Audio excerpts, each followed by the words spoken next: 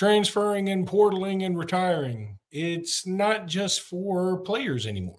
You are Locked On Bama, your daily podcast on the Alabama Crimson Tide. Part of the Locked On Podcast Network, your team every day.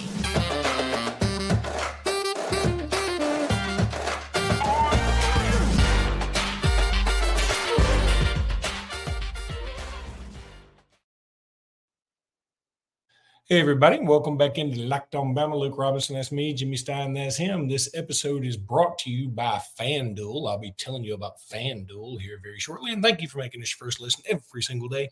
You guys are the absolute best. Jimmy, been a lot of news concerning Alabama here, especially on the coaching front.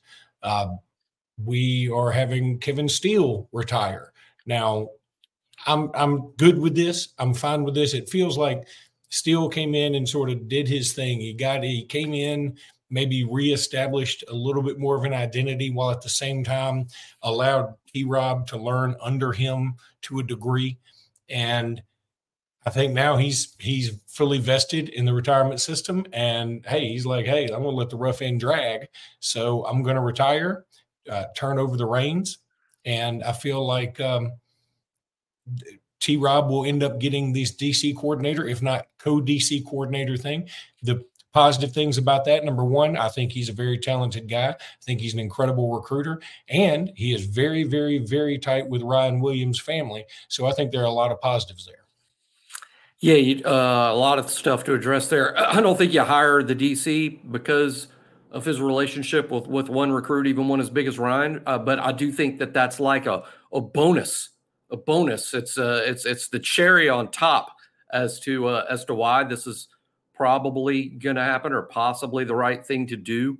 A lot of things here. I think Kevin Steele did a great service to Alabama by coming here. I felt, you used the word reestablished, and I like that. I think that's exactly what he did. I think he reestablished a physical identity to Alabama's defense. They had lost a little bit, and I think Kevin Steele bought that back. And I think under his leadership, I think he accomplished several things. First of all, he won an SEC championship and delivered Alabama to the playoff. And let's not ever forget what a huge deal that is, especially in the 14 playoff era when it was a lot harder to make it than it will be in the 12-team era. Secondly, winning the SEC. I think as a whole, I sort of want to give a wake-up call to the whole Alabama fandom about winning the SEC. And it's something that we inexplicably or even stupidly take for granted. We don't celebrate winning the SEC. We're just so focused on what we can accomplish nationally. But winning the SEC is a championship season. It's the best conference in all of football. It's just an extraordinary achievement. And if you don't think so, go ask Ole Miss. Go ask Texas A&M or South Carolina or Arkansas. Go ask them what winning the SEC would mean. And don't say it means less because Alabama's done it more than anyone else. It's a big deal.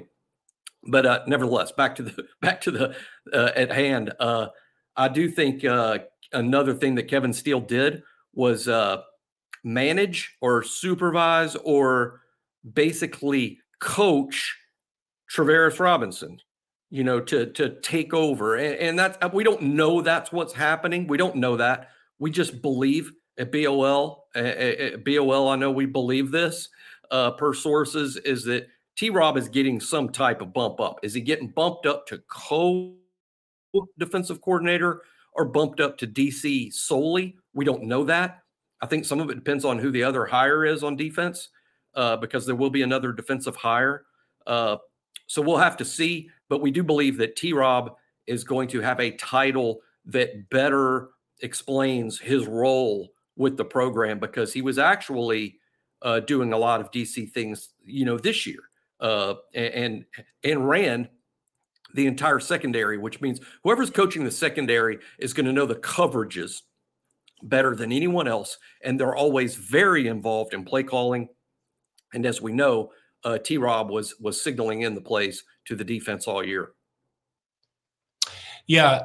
Meanwhile, there's some talk out there about one DJ Durkin joining the staff. This is a guy who's sort of been all over the place. I mean, he's had a career where he's at Texas A&M currently. He's certainly been at Ole Miss. He was the head coach of Maryland, was the defensive coordinator at Michigan, also the defensive coordinator at Florida. There was a little incident. I hate to trivialize this, but I'm reading this straight from Al Gore's interwebs. Durkin was placed on administrative leave on August 11, 2018, for investigations of a toxic culture after the death of Jordan McNair, who's a player on that Maryland team. He was hospitalized showing signs of a heat stroke and exhaustion while participating in a team workout, and later died at the age of 19. That's tragic. That is horrible. That is sad. That shouldn't happen, especially in today's age. At the same time, I'm going to say I don't feel like that is, should all be at the feet of DJ Durkin. And I would say that if he weren't even involved with the University of Alabama. Yeah. So I do know this, that DJ Durkin is a heck of a recruiter. I know that his teams seem to play very aggressively. And I think that's something we want this team to continue to do as the defense got more aggressive as the season went on, the Michigan game notwithstanding. And so I would be fine with DJ Durkin. Yes, Alabama will take some lumps. There will be some folks that will make some comments, sort of like people make comments about Brian Kelly and his incident and issue at Notre Dame way back when. But in the end, I think that it would be a pretty good hire if DJ Durkin were to be at Alabama. Yeah, I'd actually be borderline. I mean, I'd be thrilled. I mean, for one thing, I don't think people realize, because they look at Texas A&M's record and see that Jimbo Fisher was fired and somehow want to say that this is some sort of a blanket indictment of all of Texas A&M. Their defense was really, really good. As a matter of fact, if you think Alabama's defense was good this year, then you must think A&M's good, because in total defense, Georgia was number one, and Alabama and Texas A&M were in a virtual tie for second place in total defense in the SEC. You can't think Alabama's good for finishing second, and think A&M finishing second indicates they're no good. He obviously was doing a great job coordinating their defense. Now at Alabama, we don't believe that's what he would do if hired. He might have some DC responsibilities, but it looks like he would be hired to replace Coleman Hutzler. Hutzler was coaching outside linebackers. Hutzler was also coordinating special teams. Durkin has a history of doing both. He's been a special teams coordinator. He's been an outside linebacker coach. As far as what happened at Maryland with the tragedy, a couple things. First of all, prosecutors in that area examined the case, examined all the evidence, and no criminal charges were brought against anyone. They didn't even submit it to a grand jury, which is the bottom level thing that's ever done. When something is investigated, particularly involving a death. So there was never any criminal charges. Secondly, DJ Durkin lost his job over that instance, and in my opinion, rightfully did. He lost his job. His first ever head coaching job he ever had, and then is forever stained as a result of it. Why are we going to keep on punishing? That's the punishment. He lost his job, which was huge, a seven-figure job, first head coaching job. He lost his job. Third, he's now been hired by multiple universities.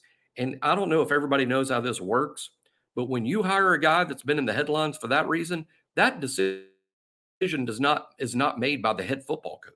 That decision's not even made by the athletic director. To hire a DJ Durkin, the president of the university has to agree to that. And the presidents of Ole Miss, the president of Texas A&M, and now presumably the president of Alabama would all have to sign off on this. And for some random fan to say, no, I object. What do you know that they don't? So I just, in other words, I just think what happened was terrible. He was severely affected by it himself, personally and professionally. And While I'm not saying it's over, of course it's not over for Jordan McNair's family. I'm just saying, how many punishments does he get? I mean, and again, other universities have hired him, and he's done a great job at A&M, and Alabama's not hiring him to be the head coach or head of the strength program. He's going to be the outside linebacker coach. So I think any outrage about it to me is just misplaced.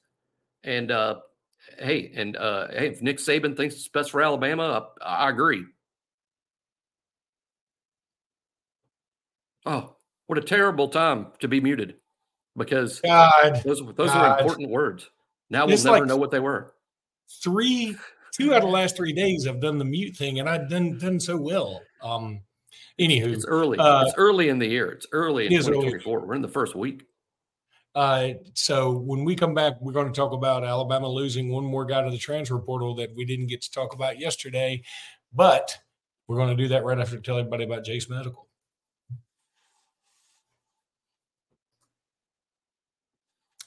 Jase Medical, I know some of you, like us, we come here to escape from the crazy realities of real life, but can we talk just for a minute about preparing for real life?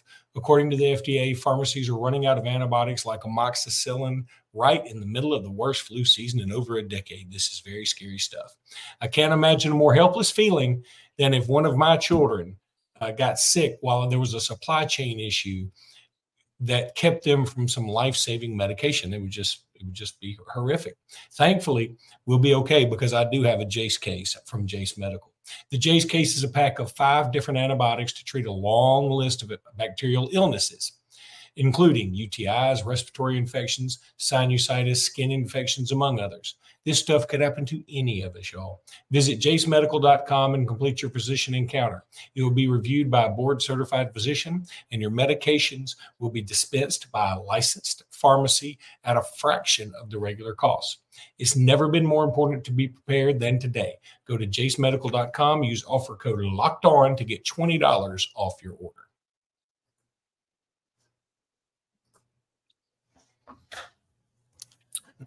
You know, Jimmy, it's sort of going along with what you said. You mentioned that people shouldn't continue to necessarily be punished, for things that they've done. And it reminded me, the Sopranos have been rerunning on HBO again, like the 502 on DirecTV. And so every time it's on, I can't help but watch it. I had it on one TV, Sopranos, and last night on the national championship game.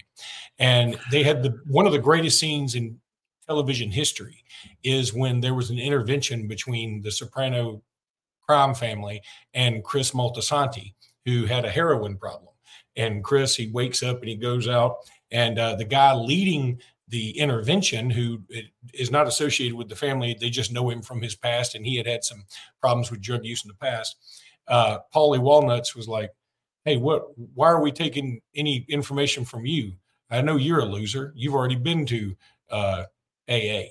And he goes, "Yeah, we don't call them losers. I mean, and he said, and in fact, I actually relapsed and went back into AA, and I've been sober." He said, "Oh, great. You're a 2-time loser." And I was like, it's so funny that people label him like that when it really takes so much courage to be able to go through something like that. And so I think when you look at going back to DJ Durkin for a second, my point is what happened at Maryland was tragic and awful and horrific. And he took his lumps. And I'm a big believer in if you do something wrong and you are given a punishment and you complete that punishment, we should probably all move on as best as possible. Now, it's not going to mean you forget exactly what happened. He's always going to have that stigma with him. At the same time, I think if he has so far shown he's walking the straight and narrow, and he's just living his life. You can't. People love to, whenever the smallest thing happens, especially when it comes into the coaching world, and rival fan bases, and this goes for Alabama folks too. They want to just say, condemn somebody forever for even the smallest act that, frankly, could have happened to any of us. But regardless, I would be on board with DJ Durkin being hired. I would also be on board with any of you rewatching The Sopranos, which is some of the greatest television there ever was. So, going back to the transfer portal, Kendrick Blackshire, who is a Minotaur, I'm pretty sure, He is half bull, half, I don't know, gigantic human being. And he is in the transfer portal. He played a lot this year, but he got banged up. He never really found a super place. Yes, he was on special teams throughout his career. If you remember when we got him committed, you and I were both just infatuated with the guy because he's the kind of thing you create when this new college football game comes out for Sega or whatever the kids are playing these days. I don't think it's Sega, Nintendo. Then you will create a Kendrick Blackshire and say, I'm going to put him on my team and he will play running back and linebacker and everything else, and I'll win the Heisman and the national championship. But it just never came to fruition for him here. And I want him to go somewhere and succeed. I want him to do really, really well. I wish he had stuck it out. I think there may have been a good place for him here if he had been able to stay one more year. But I understand that he wants to move on, and I wish him the best. Yeah, I was a little surprised when this transfer portal season rolled around. I anticipated Kendrick Blackshire being the first in instead of the last. And who knows why the timing was what it was, but I expected him first one in. And this is why I think the transfer portal was created for situations like Kendrick, who had put in 3 years, developed, got ready to play, and he's ready to play, and he's ready to be a starter at the Power 5 level. But Alabama doesn't have a spot. Kendrick is a really good player. He's just not quite as good as Jihad Campbell. He's not quite as good as Deontay Lawson. Therefore, he wasn't in the starting lineup, and he's good enough to be in the starting lineup. So this is why we made the portal. I'm really happy for Kendrick, and I hope he chooses smartly. By choosing smartly, I mean, I would, if I talk to the football team, what I would tell them is, look, if you're leaving because you're not happy with playing time, then when you get in the portal, be sure to pick a place where, guess what? You're going to play. Don't go to some other place that's got Deontay Lawson and Jihad Campbell at inside linebacker. And as simple as that sounds, I've seen several of our kids do this. They go to another place where they're also not going to play. And it frustrates me because I'm like, you should choose better. You can stay here and not play. Yeah, exactly. And Kendrick, by the way, so many. I think fans want to put kids that leave in the portal into like two boxes: that they kicked you out, or you wanted to be out. The fact of the matter is, the majority of the situations aren't either. The kid doesn't want to leave. He's not upset. He just wants to play. The staff didn't kick them out, but they're also not going to talk them into leaving when they want to play. And I think that's the situation with Kendrick. No one made Kendrick leave. No one wanted Kendrick to leave. He was an asset to the team. He was a great special teams player. He'd be outstanding to have should Deontay or Jihad get hurt. No one wanted him to leave, but they get it. So they're not going to talk him into staying or flying his parents and say, help us talk Kendrick into staying. It's not now that does happen with maybe one or two kids per cycle, but with a guy like Kendrick, I mean, I think everybody gets it. I think they do. And here's some other good news. Kendrick Blackshire being from Texas, there was another kid from Texas that I was concerned was going to go to Texas or Texas A&M, and that's Isaiah Bond. I was worried Isaiah Bond may get in the transfer portal. There were a lot of hot and heavy rumors. And I'm going to tell you, these things, everybody goes, oh, that's just rumors. What are you reading, message board stuff? I think there was a legitimate chance Isaiah Bond at least would test the waters. It doesn't look like that is going to happen. I think that is wonderful. I think we needed him back about as much as anybody for next year. And so, hey, let's have one more year of Agent Bond. The time has passed now. The time actually passed Saturday night at midnight. But long as you text post-spring, there's an opportunity.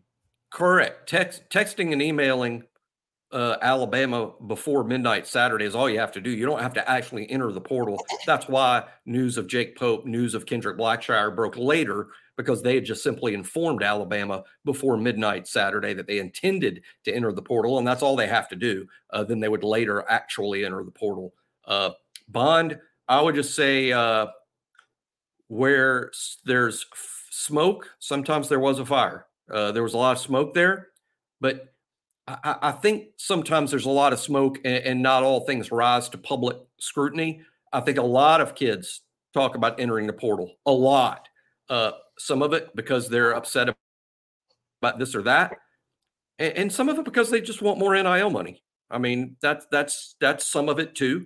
There can be a lot of reasons, and I don't know what the reason would be specifically for Bond, so I don't want to speculate, but all that matters is he didn't get in the portal. He's on the team. He didn't get in the portal.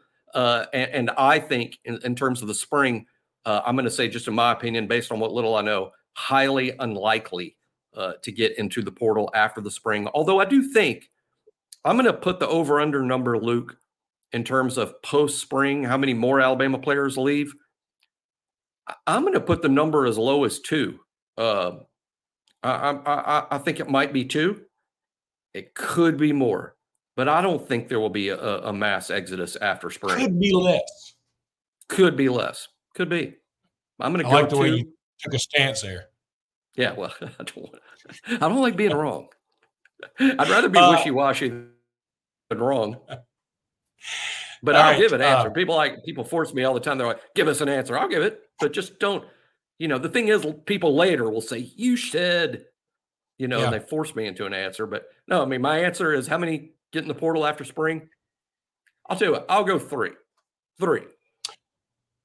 Jimmy, want to talk about the final AP poll for this year and what people are looking forward to and what the poll may look like to begin next year.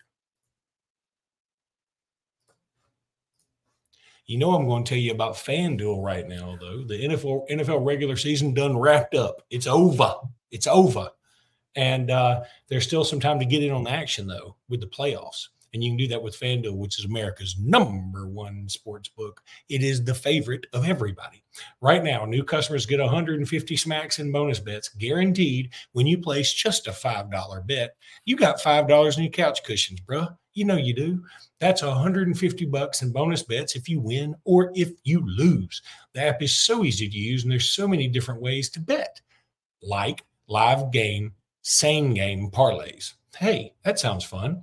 Find bets in the new Explore tab. All you got to do is go there and explore.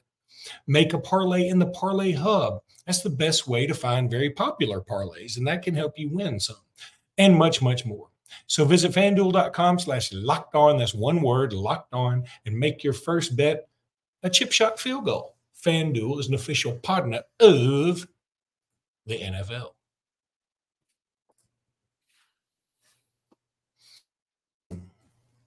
Okay, first of all, Jimmy, want to read. We're on a text chain with some really good people that we've been friends with for a while, and one of them happened to just text our group. This is from Jeffrey Lee, an Auburn moderator. Some of you may know that he's been an Auburn moderator on various boards, I think, for some time now. But he is known maybe on occasion to Sunshine Pump, Orange and Blue. And this is, I quote, "I think the safe play for Auburn fans is to expect Ryan Williams to sign with Alabama and celebrate if and when he doesn't. Right now, I have it at 60-40 Bama. And as our friend said, that really means about 90-10 Bama if you factor in the Auburn Sunshine Pump ratio, which does make me feel a little better. But regardless, I just thought that was just kind of funny. Now, the AP poll, final AP poll is out. Okay. They obviously put Michigan #1. That's very fair. They put Washington #2. Again, I get it. Yeah. That's they put Texas. I get it, but I don't like it because I don't think Washington was the second best team, but I get it. I'm with you there. But I don't think there was another way to do that. Considering the only other thing you could do, if you ask me, if you're gonna go down that path and say that, I would have put Georgia there. Now, oh my God, it's locked on Bama. It's not locked on Georgia because Georgia only has one loss, and I know Bama beat Georgia, but Bama does have 2 losses. And if we were ranking this like based on, it's a combination of who you think is the best and who you think earned it. I think Michigan clearly won. I hate doing this. I would probably put Georgia 2. I hate doing it. I don't like it. I'm just telling you, trying to ration this out here. I would probably put Texas 3 and Bama 4 and Washington 5. Because I think Bama would beat Washington. And I know Washington beat Texas. I might put Washington ahead. I might still end up with Bama at 5. I don't know. I don't want to overthink this. And that's why, Jimmy. I think it's got to be based on who beat who and who are the best teams. And yeah, Alabama's got one more loss than Georgia. I would say if Alabama played Georgia's schedule and Georgia played Alabama's schedule, it would be Georgia that had 2 losses and Alabama only with 1 loss somewhere in there, probably to Michigan. So I think Alabama should be ahead of Georgia because Alabama beat Georgia. You should say, well, should Alabama be then behind Texas? No, and this is why. A lot of football has passed since then. A lot of football has passed since then. And I know transitive doesn't really work, but I think when you're talking about elite teams, transitive matters more. And what does matter here is that Washington beat Texas, and Washington couldn't come close to beating Michigan, and Alabama did. I think anybody that watched Alabama play Michigan and then watched Michigan play Washington would agree Alabama's better than Washington. So I think for all those reasons, I think Alabama should be 2. I do. And yeah, I'm a sunshine pumper. But again, I base a lot of my sunshine pumping on facts. And the facts are the national champion is Michigan. Alabama pushed them all the way to overtime. The unquestionable number one elite team. Alabama went to overtime with them. Alabama's only other loss was to another playoff team back some 12 games ago. Alabama number 2. Okay, and here's my other thing. While I'm saying, okay, I don't mind if you rank them based on, again, the combo of who you think is the best team and who you think's earned the most and who you think's deserved the most. Like that combo. Michigan clearly is going to be 1. That's no problem. And then I think you can have a debate from 2, 3, 4, 5 on. But if you're going to rank them, like if you're going to say, okay, I mean, we're not really counting off for losses that were in the playoff, then I think why didn't they just do Michigan, Washington, Texas, Bama? They put Georgia at 5. And I'm like, wait a minute, that doesn't make any sense to me.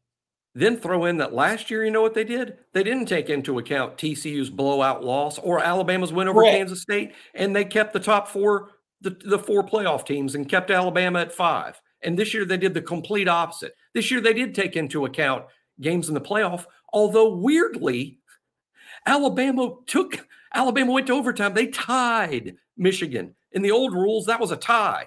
They tied Michigan and somehow drop.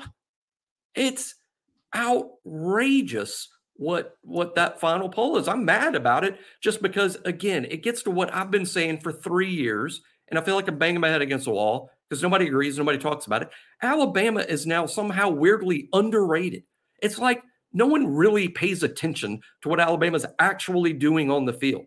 They just say to themselves, well, Alabama's not as good as they were in 2012, so we're dropping them. Instead of taking into account things like they took Michigan to overtime and they beat. How in the world are you top 4, beat Georgia, take Michigan to overtime, and fall? How is that even remotely a thing? It's stupid. Now, because we're going to run out of time, I do want to get into the top 25 for next year. Now, this is from On3, and I'm just going to throw out some key points. They got Georgia at 1. I can buy that. The one thing I'm fine with that about especially is the fact that Georgia's going to play a much more difficult schedule next year. They got Texas at 2. I'm also fine with this. Texas has to go to Michigan next year, which is a very interesting game, especially now. And they play an SEC schedule where they're going to have to play the likes of Georgia at home. That's going to make things very difficult for them. They've got Alabama at 3, who, in my opinion, also has an incredibly difficult schedule. Then they got Oregon, Ohio State, Michigan. I don't know if I'd put Michigan that high right now because we don't even know their coaching situation. They got Ole Miss at 7. Whew, I buy it. And by the way, Quinshon Judkins has committed to Ohio State. So, I mean, the rich get richer there. 8 at Notre Dame, 9 Penn State, 10 Missouri, who, by the way, Alabama plays. And then here's the rest of the top 25. I'm just going to lay out the ones that Alabama plays or has a vested interest in. Number 12, Oklahoma. Alabama plays them. 13, LSU. Bama plays them. 15, Tennessee. Bama plays them. And then that's it. That's it for the other teams that Bama plays. Clemson at 18, Florida State at 17. That's kind of interesting. And I don't see Wisconsin in here. So Wisconsin's not ranked. That's Alabama's non-conference game. That's going to be kind of difficult. But I've been waiting for this game to be over so that people can start putting together their brackets for what they think the playoff will be next year. I will say this for the last time because I'm beating my head against the wall. Anybody who watched this podcast for quite some time knows I think both of us were advocates for a 14 playoff, at most maybe an 18 playoff. We've gone to 12. I accept it. I lost my battle. It's cool. Let's move on. So now, having said that, that doesn't mean, just like we talked about, you shouldn't be punished forever. That doesn't mean I'm not going to enjoy the, bracketology of a 12-team playoff. I'm going to enjoy that. That's going to be fun to watch. And I admitted that's going to be fun to watch back then. I'm just talking about, having a true quote unquote champion in terms of, I don't want a 4-loss team winning a national championship. That's just me. But anyway, anything jump out to you? You got like 30 seconds, Jimmy, to talk about any of those other rankings. Anybody you think too high, too low, just right? Alabama playing 12, 13, and 15 on the road. Whew, it's brutal. But like you pointed out, Texas brutal schedule, Georgia brutal schedule. Welcome to the new college football. It looks a lot like the NFL. And in the NFL, 10-7 gets you in the playoff. That's right. All right, buddy. That's going to do it for today's podcast. We'll be back tomorrow with more. We're going to talk a lot of basketball tomorrow because Bama's got a big one against South Carolina tonight. Wanted to save some of that basketball talk for tomorrow because I wanted to be able to talk about hopefully a 2-0 season heading to Starkville on Saturday. Until then, roll tide, everybody. Roll Tide.